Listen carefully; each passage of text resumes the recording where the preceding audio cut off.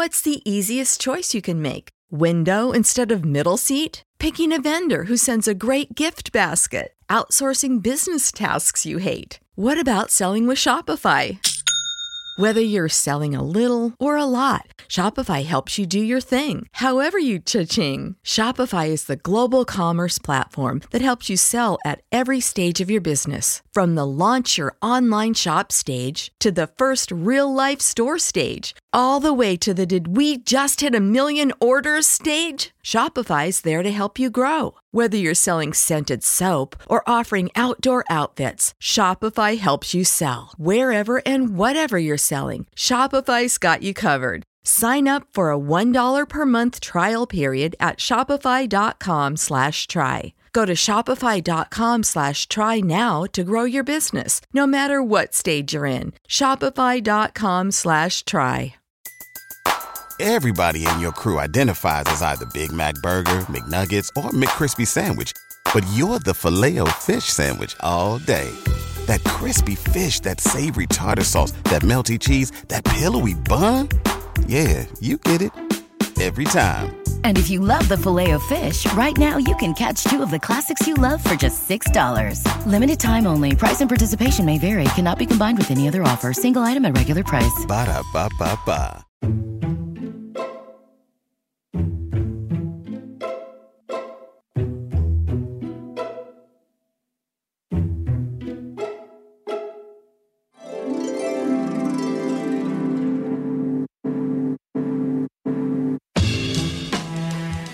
With over 7 billion people in the world, we all have one thing in common. Every day, we all get dressed. Welcome to Dressed, the History of Fashion, a podcast about the who, what, when of why we wear. We are fashion historians and your hosts, Cassidy Zachary and April Callahan. Cass, today we will discuss the life and career of the greatest designer Spain has ever seen, and one just might argue Paris too. Because I bet if you ask any fashion historian or fashion journalist to rank the greatest of the greats, his name will absolutely appear on that list. You know, he is the man that Christian Dior declared, quote, the master of us all, which is really a supreme compliment when you consider Dior himself was at the very apex of his own legendary career at that time. Yeah, and we are, of course, speaking of Cristobal Balenciaga, who in many ways is an intriguing enigma, even to us fashion historians, because he left us with an extensive and incredible body of work. But unlike designers such as Paret, Dior, Balmain, and others, he did not leave behind a memoir. And in fact, in the 50-plus year time span of his working career, he never even granted a single interview. So we really depend on his clothing to speak to his legacy. Exactly. And the clothes, I mean, once you have seen an original Balenciaga garment in person, you understand the precise perfectionism of this man who single-handedly undertook experimentations in construction and silhouette that stunned the world and earned him a legion of loyal customers from all over the globe. And to learn more about Cristobal Balenciaga, we are delighted today to be joined by Miren Arzalluz, the director of the Palais Galliera in Paris, which is one of the world's foremost collections of fashion and textiles. And she is most uniquely qualified to speak to us about the man, the myth, Balenciaga, because prior to her tenure at the Galliera, she served as the head curator of the Museo Balenciaga, a museum in Spain dedicated to his life and career. So welcome, Miren. Miren, thank you so much for joining us today on Dressed. Thank you. It's my pleasure to be here. Well, we really couldn't be more thrilled to be discussing the life and career of Cristobal Balenciaga because few, if anybody, on this planet knows more about him than you. Can you tell our listeners how you first came to be studying his work? Well, I was actually in London when I decided to study dress history at the Cultural Institute for Art. And well, I had to choose my subject, my theme for my dissertation. And it came like a natural thing to choose Balenciaga, whom is something I knew from before. He's also Basque, like I am. And it struck me that I knew very little about him. And there was all this myth around him. This Spanish couturier in Paris who arrived at, relatively late time in his life and suddenly got this amazing success. And everybody talked about his origins as an obscure part of his life. And I wanted to discover these origins because this is precisely where I came from. Mm-hmm. So I wanted to know more about the man, about where his origins and how he had been forged in a way. Right. And this actually evolved into a professional position as the curator of the Cristobal Balenciaga Museum in Spain. And the location of the museum is especially significant. And tell me if I'm saying it right. Is it Guetaria? Yes, Guetaria? Absolutely right. Because Guetaria is not only his birthplace, but it's also, like you said, located in the Basque region of Spain. Yes. And for any of our listeners who may not be familiar with the geography or the kind of very specific, unique culture of this region, can you give us a little bit about background? Well, Basque people is it's a very distinct culture with a very distinct history and a very peculiar language, which is the oldest language in Europe alive. And you have Basques in both sides of the border. You have Basques in France, and you have Basques in Spain. So Balenciaga came from the Spanish side of the Basque country, from this very, very small fishing village called Guetaria, which is nevertheless a fascinating place to have been born at this particular time in the late 19th century. Mm-hmm. And he was born in January of 1895, if I'm correct. Yes. Can you tell us a little bit about the circumstances of his birth and his early family life? Yeah, well, he was. His father was a fisherman, and his mother was a seamstress.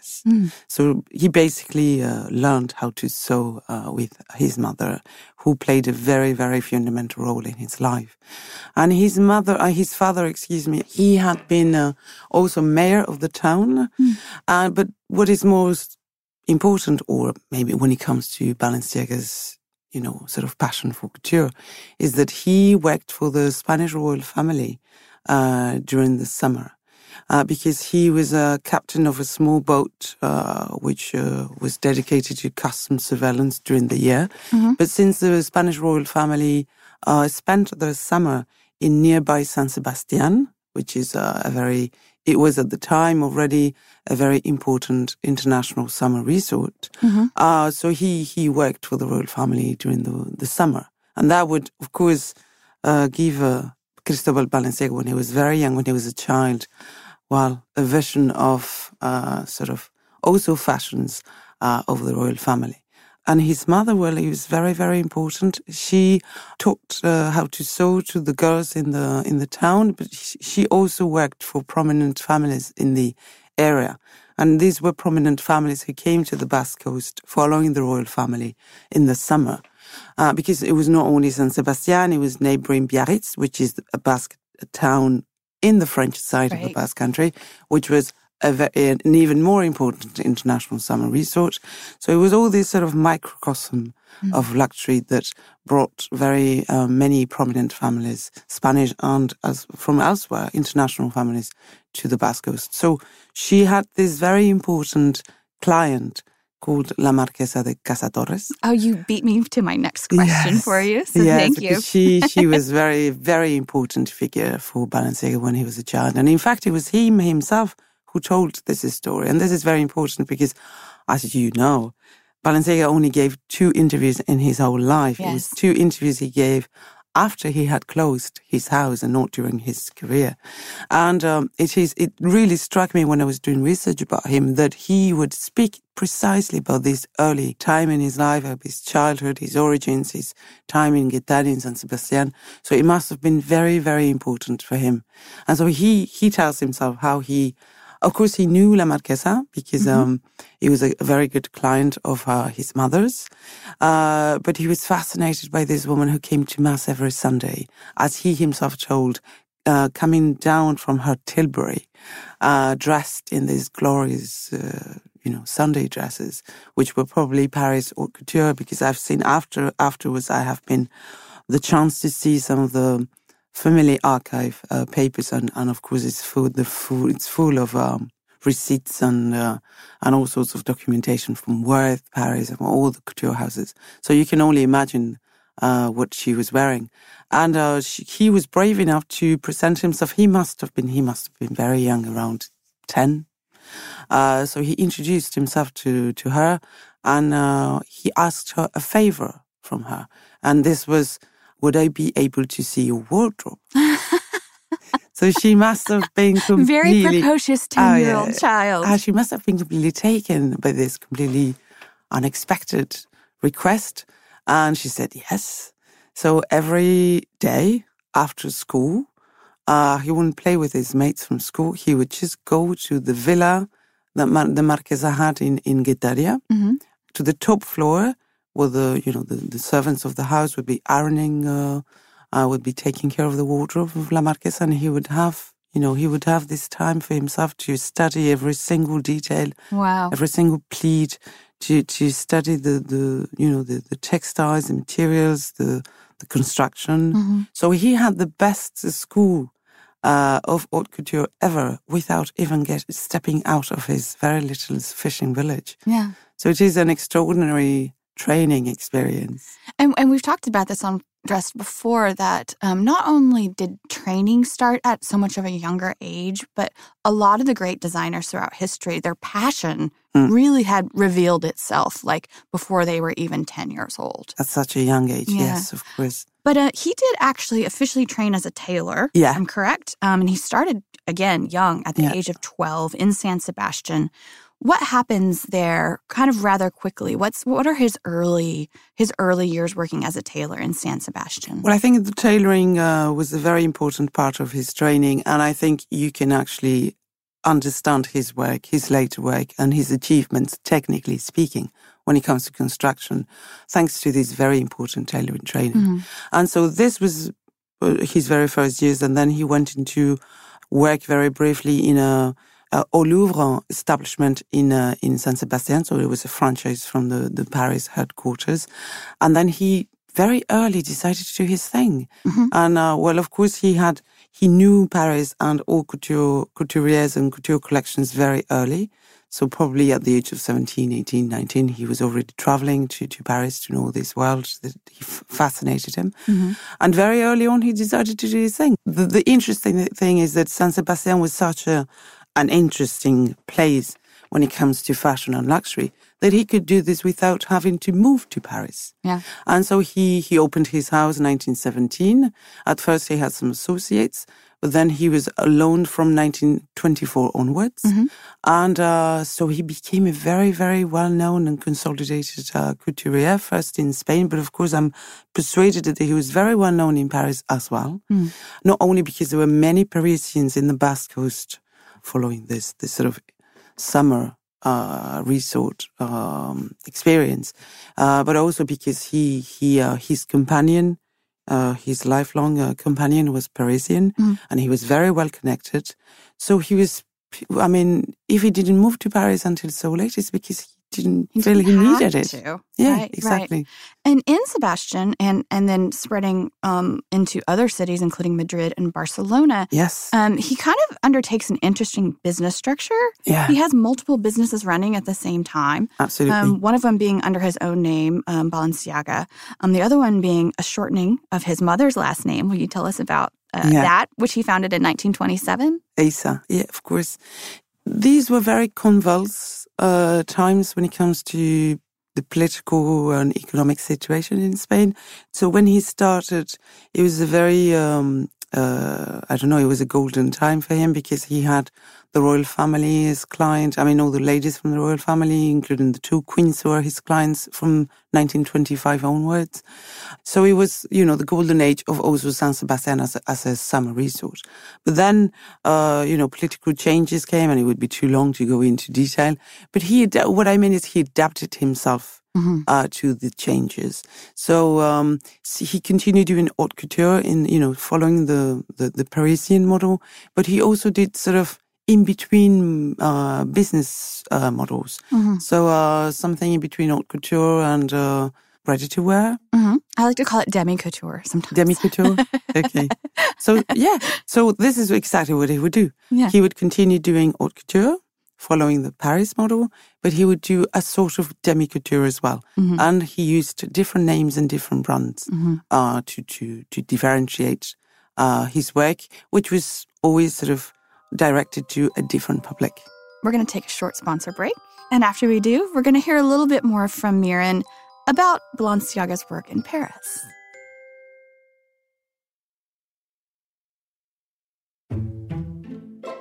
Welcome back. I'd like to turn our attention to the clothes themselves here for a moment, because that's something that we really haven't touched on. And there's been a lot written about the influence of Spanish culture on Balenciaga's work. So what were his inspirations at this early part of his career, and how did it play out in the garments? Okay, well, I think he was, first of all, he was fascinated by fashion history. Absolutely fascinated. He had his own historic fashion collection. He collected textiles, he collected garments from the 18th, 19th, early 20th century. He had a very beautiful fashion history library. So he was fascinated, on top of everything else, by fashion history. Of course, for him, his cultural references were the art of his country, especially from the beginning. And I have to talk about La Marquesa again, the Marquesa de Casadores and his husband, Tesario, Aragon Berrota Lamar, because they had the most fascinating art collection. And so not only did this couple introduce him into the world of haute couture, but it would also be an introduction to the world of Spanish art, because they had the most incredible collection of Spanish masters. So it's almost like an overall cultural education that he had. Yeah. Of course, it was not formal education. Right. But when it comes to inspiration and, static references and not only cultural reference, but the most, obvious aesthetic reference are there from the very beginning. And it's interesting because Bettina Ballard, the great fashion editor, wrote something rather controversial, if you really dig into what Balenciaga scholars like yourself have to say.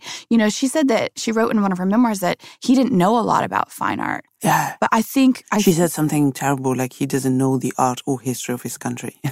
Yeah. It was very tough. And I don't think she meant it... she meant any harm, because she was really a good friend of his. And she was invited to his house in San Sebastian very often. And so she got very close to him, which was not the usual thing. Mm-hmm.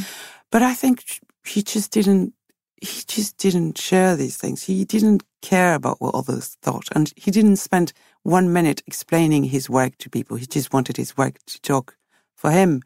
So as frustrating as that can be for people like me who want to know more about him or what he thought about his work, we know nothing apart from the work itself. Mm-hmm. And it speaks for itself. I mean, the colors is also, I don't want to underline the fact that he was Basque too much, but it is true that it's a frontier culture. Mm-hmm. So it's a very strong input of Spanish and French culture. And, the sobriety of his work, the darkness sometimes of his color palette. That's what I was going to say. The color palette is, you could say, is very Castilian, and so you've got this intense black, which he used not only because a lot of people talk about black in Balenciaga as a sign of his religiousness and his this inspiration of Catholicism, etc., which is of course true, but he used black especially or as well to focus the attention on silhouette. Mm-hmm. I mean, it was the most efficient way of avoiding distraction from what he was most interested in, which was experimentation with silhouette. Right. And so, but then, it's obvious. All these references are very obvious to religious dress, the color palette. Lots of lace. Yeah. But it's also a way of, this sobriety that I was talking about, the absence of unnecessary adornment.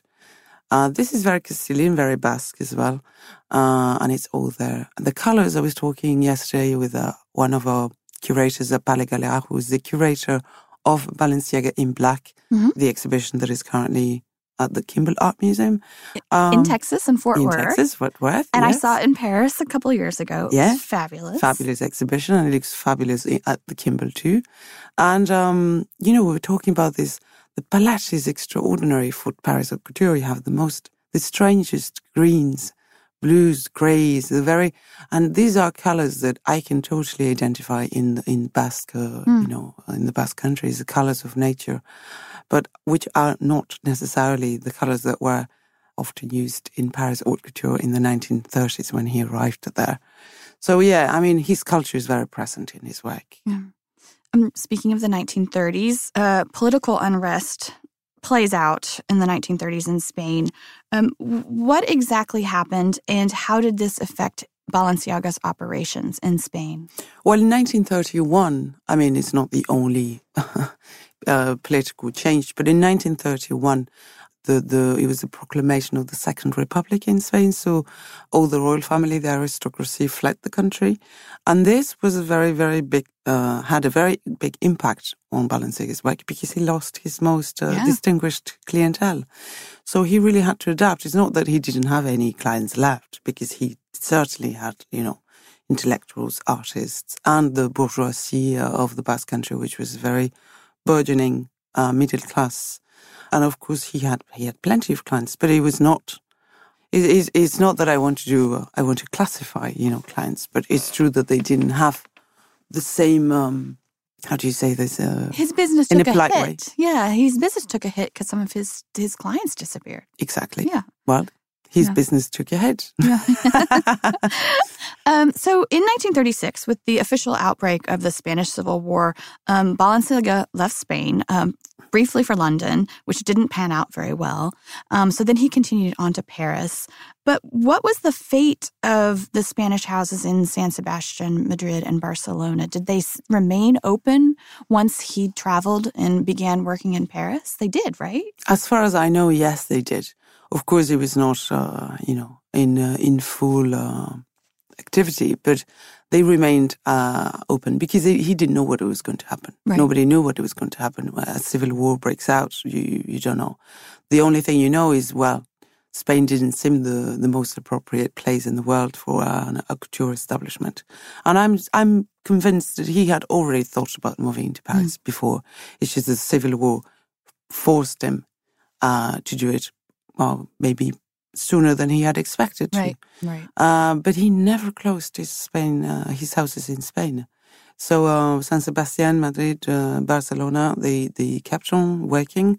Of course, they reassumed normal activity after the Civil War ended, especially in the early 1940s, and they became a sort of a reflection of what he was doing in Paris. So he didn't do different things. Of course, he had to adapt his work in Spain to Spanish clients.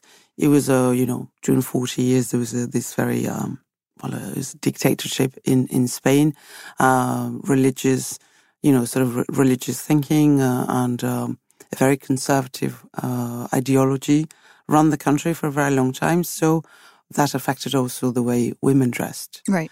So you didn't have the most spectacular things that he presented in Paris, in Spain, but it was really, really the same thing he was doing in both. Interesting. That was going to be a question that I was going to ask a little later.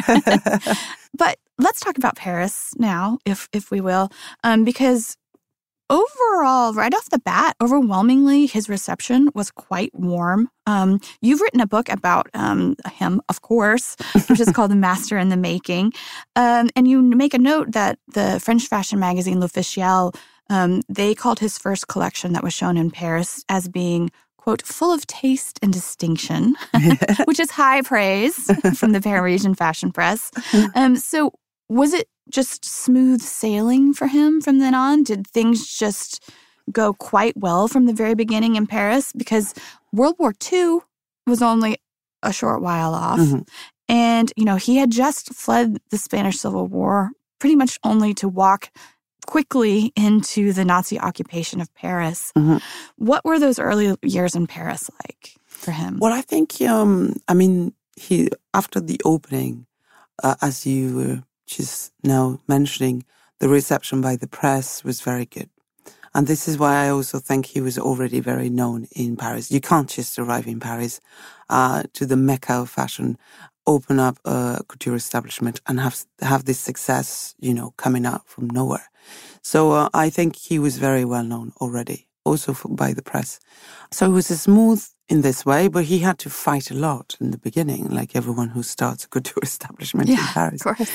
But it was smooth until the war broke out, which was only 2 years after, 1939, and then the Nazi occupation of Paris came in 1940, and it was a very difficult time for France in general, Paris in particular, and haute couture as well. So he remained open. He had a bit of a crisis. I think is a fascinating episode, which has not been very much talked about, because the Nazis closed his house because he had used more material that had been permitted at the time. Because rationing was in effect. Absolutely, yeah. And so they closed his house, and he had to ask for help. For the help of the Spanish embassy at the time, which was an embassy of the new government in Spain, so the Francoist government in Spain, who was in very good terms with the Nazi regime. So he had a bit of a help to persuade the German occupants to reopen his house. But the most interesting thing in the letters that I found about this story is that the Germans considered that it was an exemplary closure, not only because he had used more material that was permitted, but they made him responsible for the fashion of big hats in Paris at the time. And of course, this amazing, huge hats during the Nazi occupation in Paris have been a whole of a subject in fashion history, and it has been interpreted as a reaction to imposition, as a resistance, as a sign of resistance and rebellion. So I found it fascinating that the Germans considered Balenciaga to be the person responsible for this fashion. That's interesting. And it's fascinating, but he survived during the war.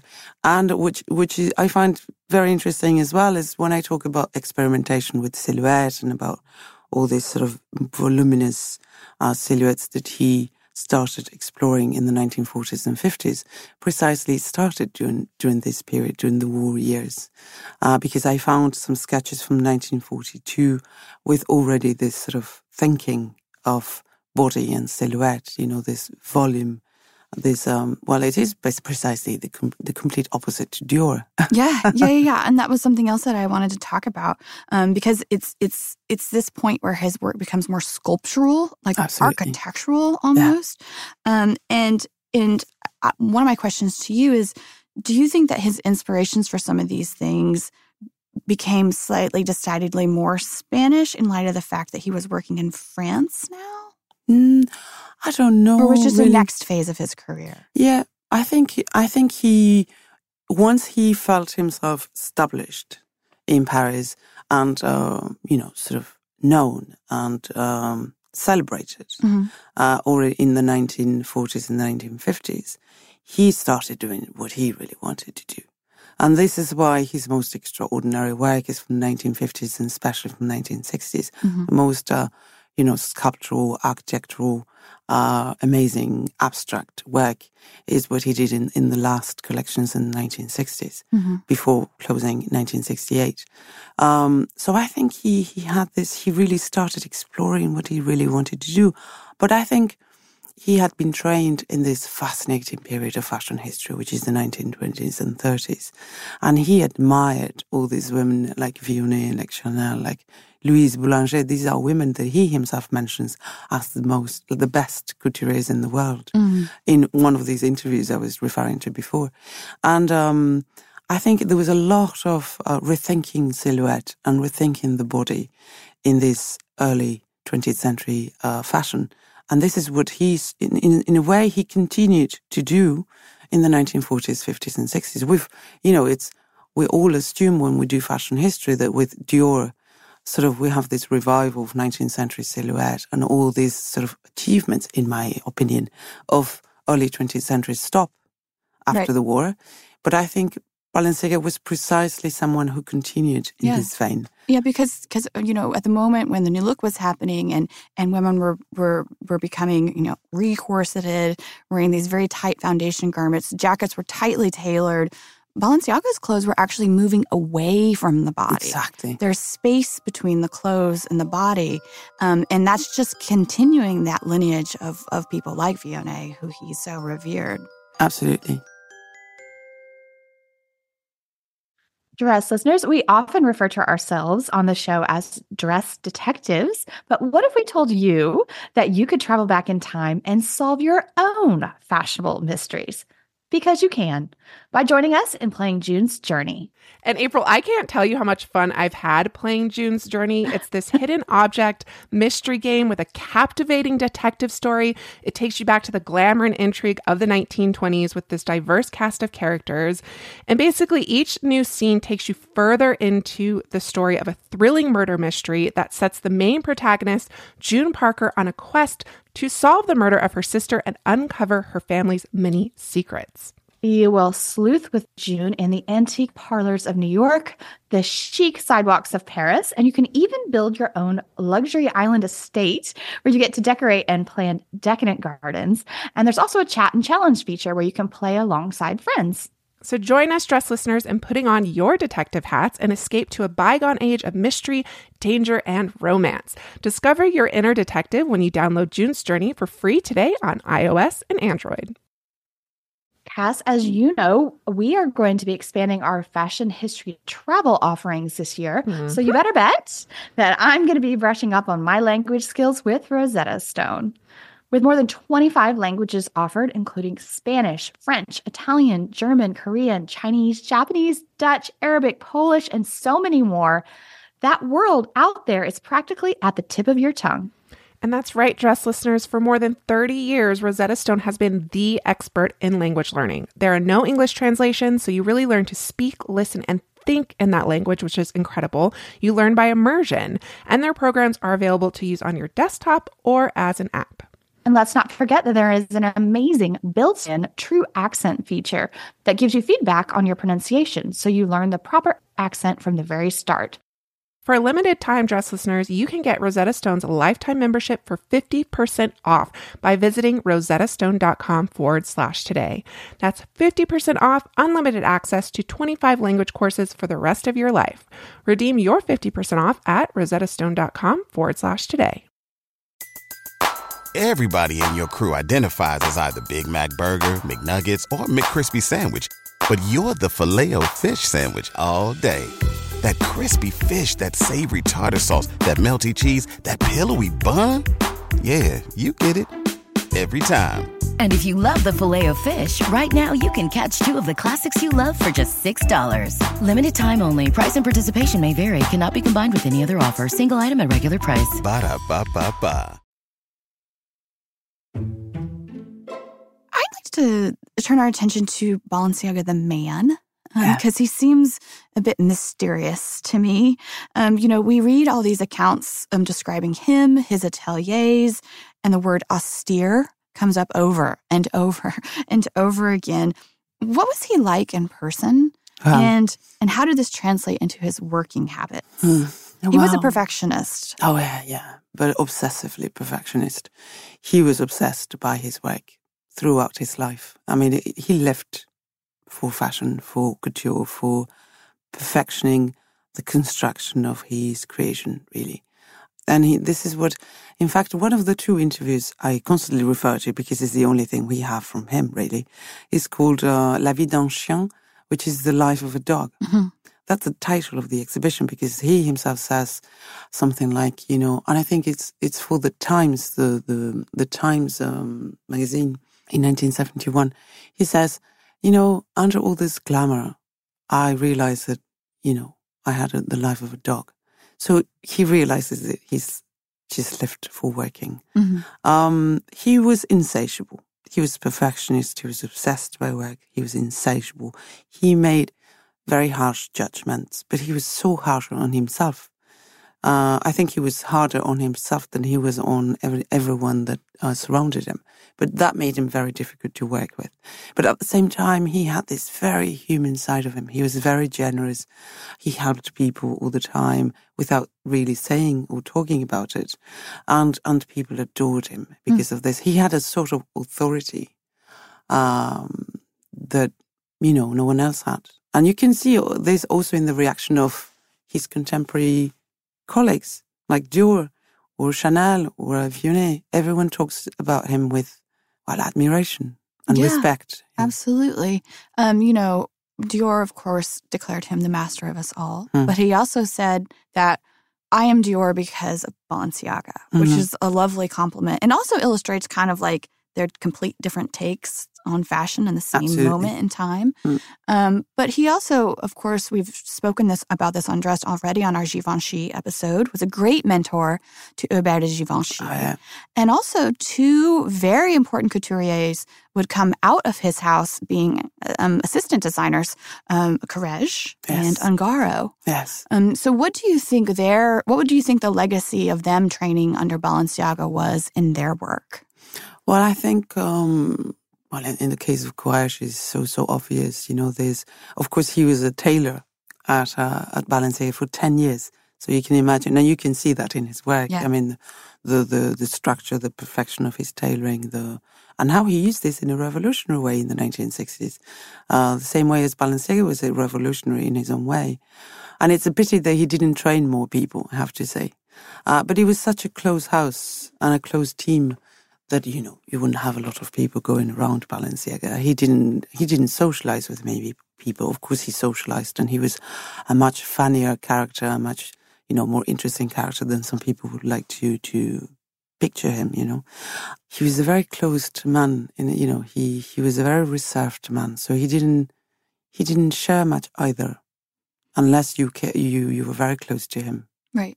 And you touched on this earlier, and this was something else that I was going to ask, because I know next to nothing about his personal life. He obviously had a lifelong partner. What was that relationship? He had two partners. In fact, he had a very fascinating partner. His name was Vlad Ciudatenville. His father was Polish and his mother was Parisian, and a very elegant Parisian aristocrat. And I think he really was very influential in Balenciaga's life. He, in fact, designed hats in the house. But he moved to San Sebastian very early on, because I found them living together in San Sebastian already in 1924. Oh, wow. So it's very early on. We don't know where they met. It was his late 20s. He would have been 28, 29. Yes, exactly. So it's a very early relationship. We don't know where they met. It could have been Paris, it could have been Biarritz, it could have been San Sebastian, precisely because of these people moving around the Basque Coast at the time. But he decided very early on to work with them in the creation of this couture house. Oh, wow. And, I've spoken with very few people who met him, because obviously they've all disappeared.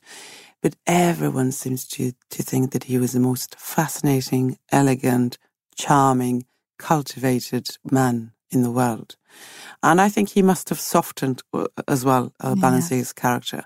And he must have, sort of mediated. He must have been a bit of the person who mediated between Balenciaga and the world in a way. But he died young, and that was a very, very hard blow for Balenciaga in 1948. And we have different accounts saying that he was on the point of closing his house, because he lost his mother and his partner almost at the same time. Oh, my gosh. 1948-49. And he had a major crisis, and he was on the point of closing. And there's rumors said, there's all these stories that you never get to really document, that Dior went to see him, sort of begging him not to close, because, haute couture without Balenciaga would not be haute couture anymore. So that's the story. I don't know if it's true, but it's a beautiful story anyway. I like the story. So he didn't close finally, but it was very hard for him to continue. And his first collection after the death of his partner was really the blackest collection ever in the history of Balenciaga. And then he continued, and then later on he had another partner who was Basque like himself, and who was completely different, but I think he really made his life much more cheerful. He brought some happiness in his life, yeah. So we need to wrap up soon. Yes. But will you tell us a little bit about the end of his career? Because he did close up his Paris operations in the late 1960s. And I think a few years later, the houses in Spain continued on. But what was the reason for that closure? Was he just tired? He wanted to retire? Was there a specific reason? I think mainly he was tired. He had been working all his life and he was very tired. And also it was a moment where he understood, well, this world is disappearing. Paris Haute Couture, in the wave of 1968, it's just a revolutionary moment in Paris and elsewhere. So fashion is undergoing a major change, and couture is seen as an old sort of a fossil somehow by all the younger generation who wants to be dressed and express themselves in a very different way.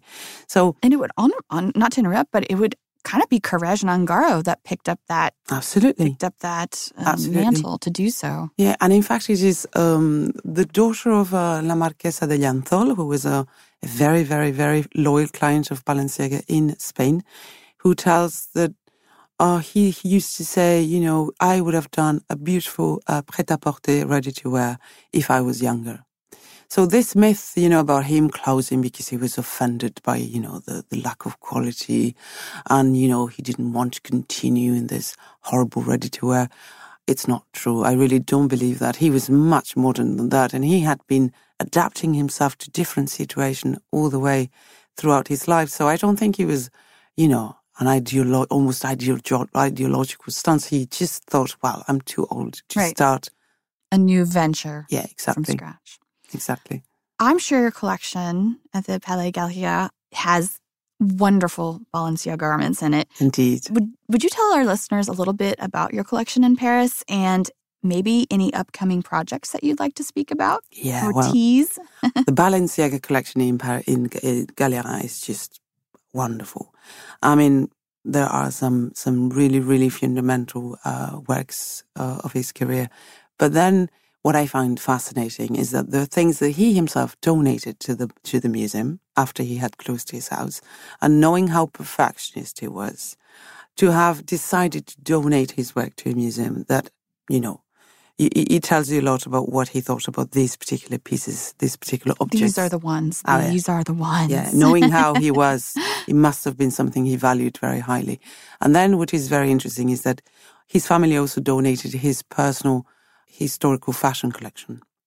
And that tells a lot about him as well and about his work. And Palais Galeria already organized an exhibition some years ago, 2012, if I'm not mistaken, about him as a collectioner, him and the influence of fashion history in his work. Oh, wow. And you could see, the dialogue between his own work and the pieces from his own collection, the historical pieces from his collection, which was a beautiful, beautiful exercise. And then, of course, we recently have done the Balenciaga in black, which is, of course, Balenciaga has a very vibrant colors in his work too, but his use of black is very particular. So it's a fascinating topic to explore as well. And if any of you have already seen the show in Paris, like I have, I believe there are new garments actually included in the show at the Kimball Museum. I saw an ermine dress and I was like, that was not in Paris. No, I would remember that. That is a beautiful contribution of the Texas fashion collection.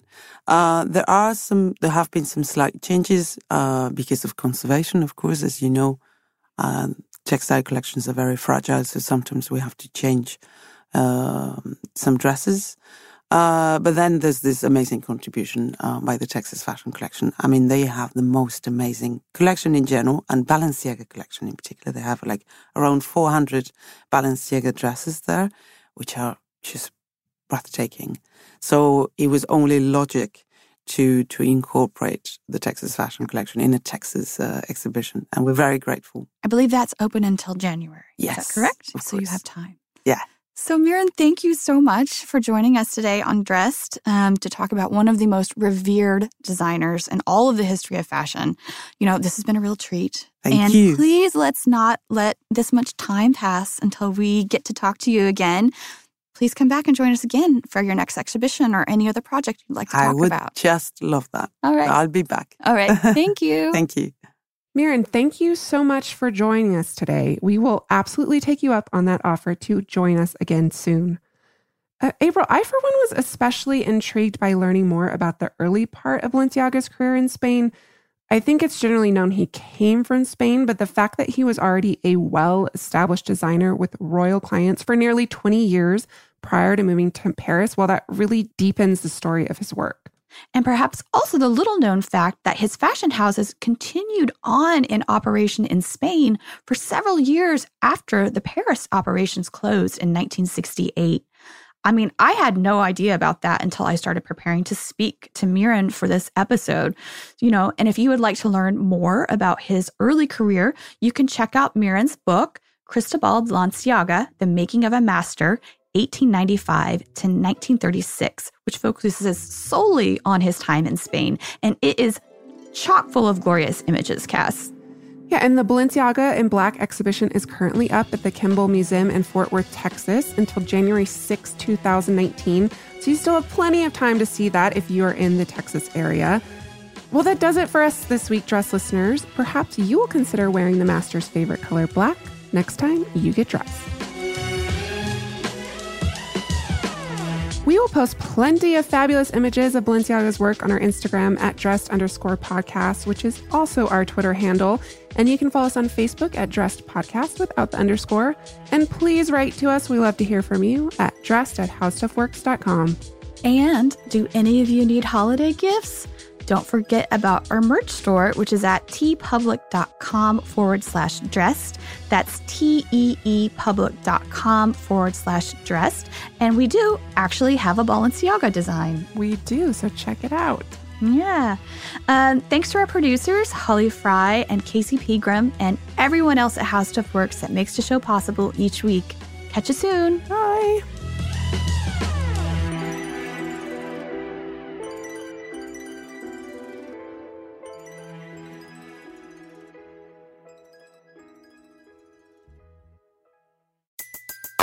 Everybody in your crew identifies as either Big Mac Burger, McNuggets, or McCrispy Sandwich. But you're the Filet-O-Fish Sandwich all day. That crispy fish, that savory tartar sauce, that melty cheese, that pillowy bun. Yeah, you get it. Every time. And if you love the Filet-O-Fish, right now you can catch two of the classics you love for just $6. Limited time only. Price and participation may vary. Cannot be combined with any other offer. Single item at regular price. Ba-da-ba-ba-ba.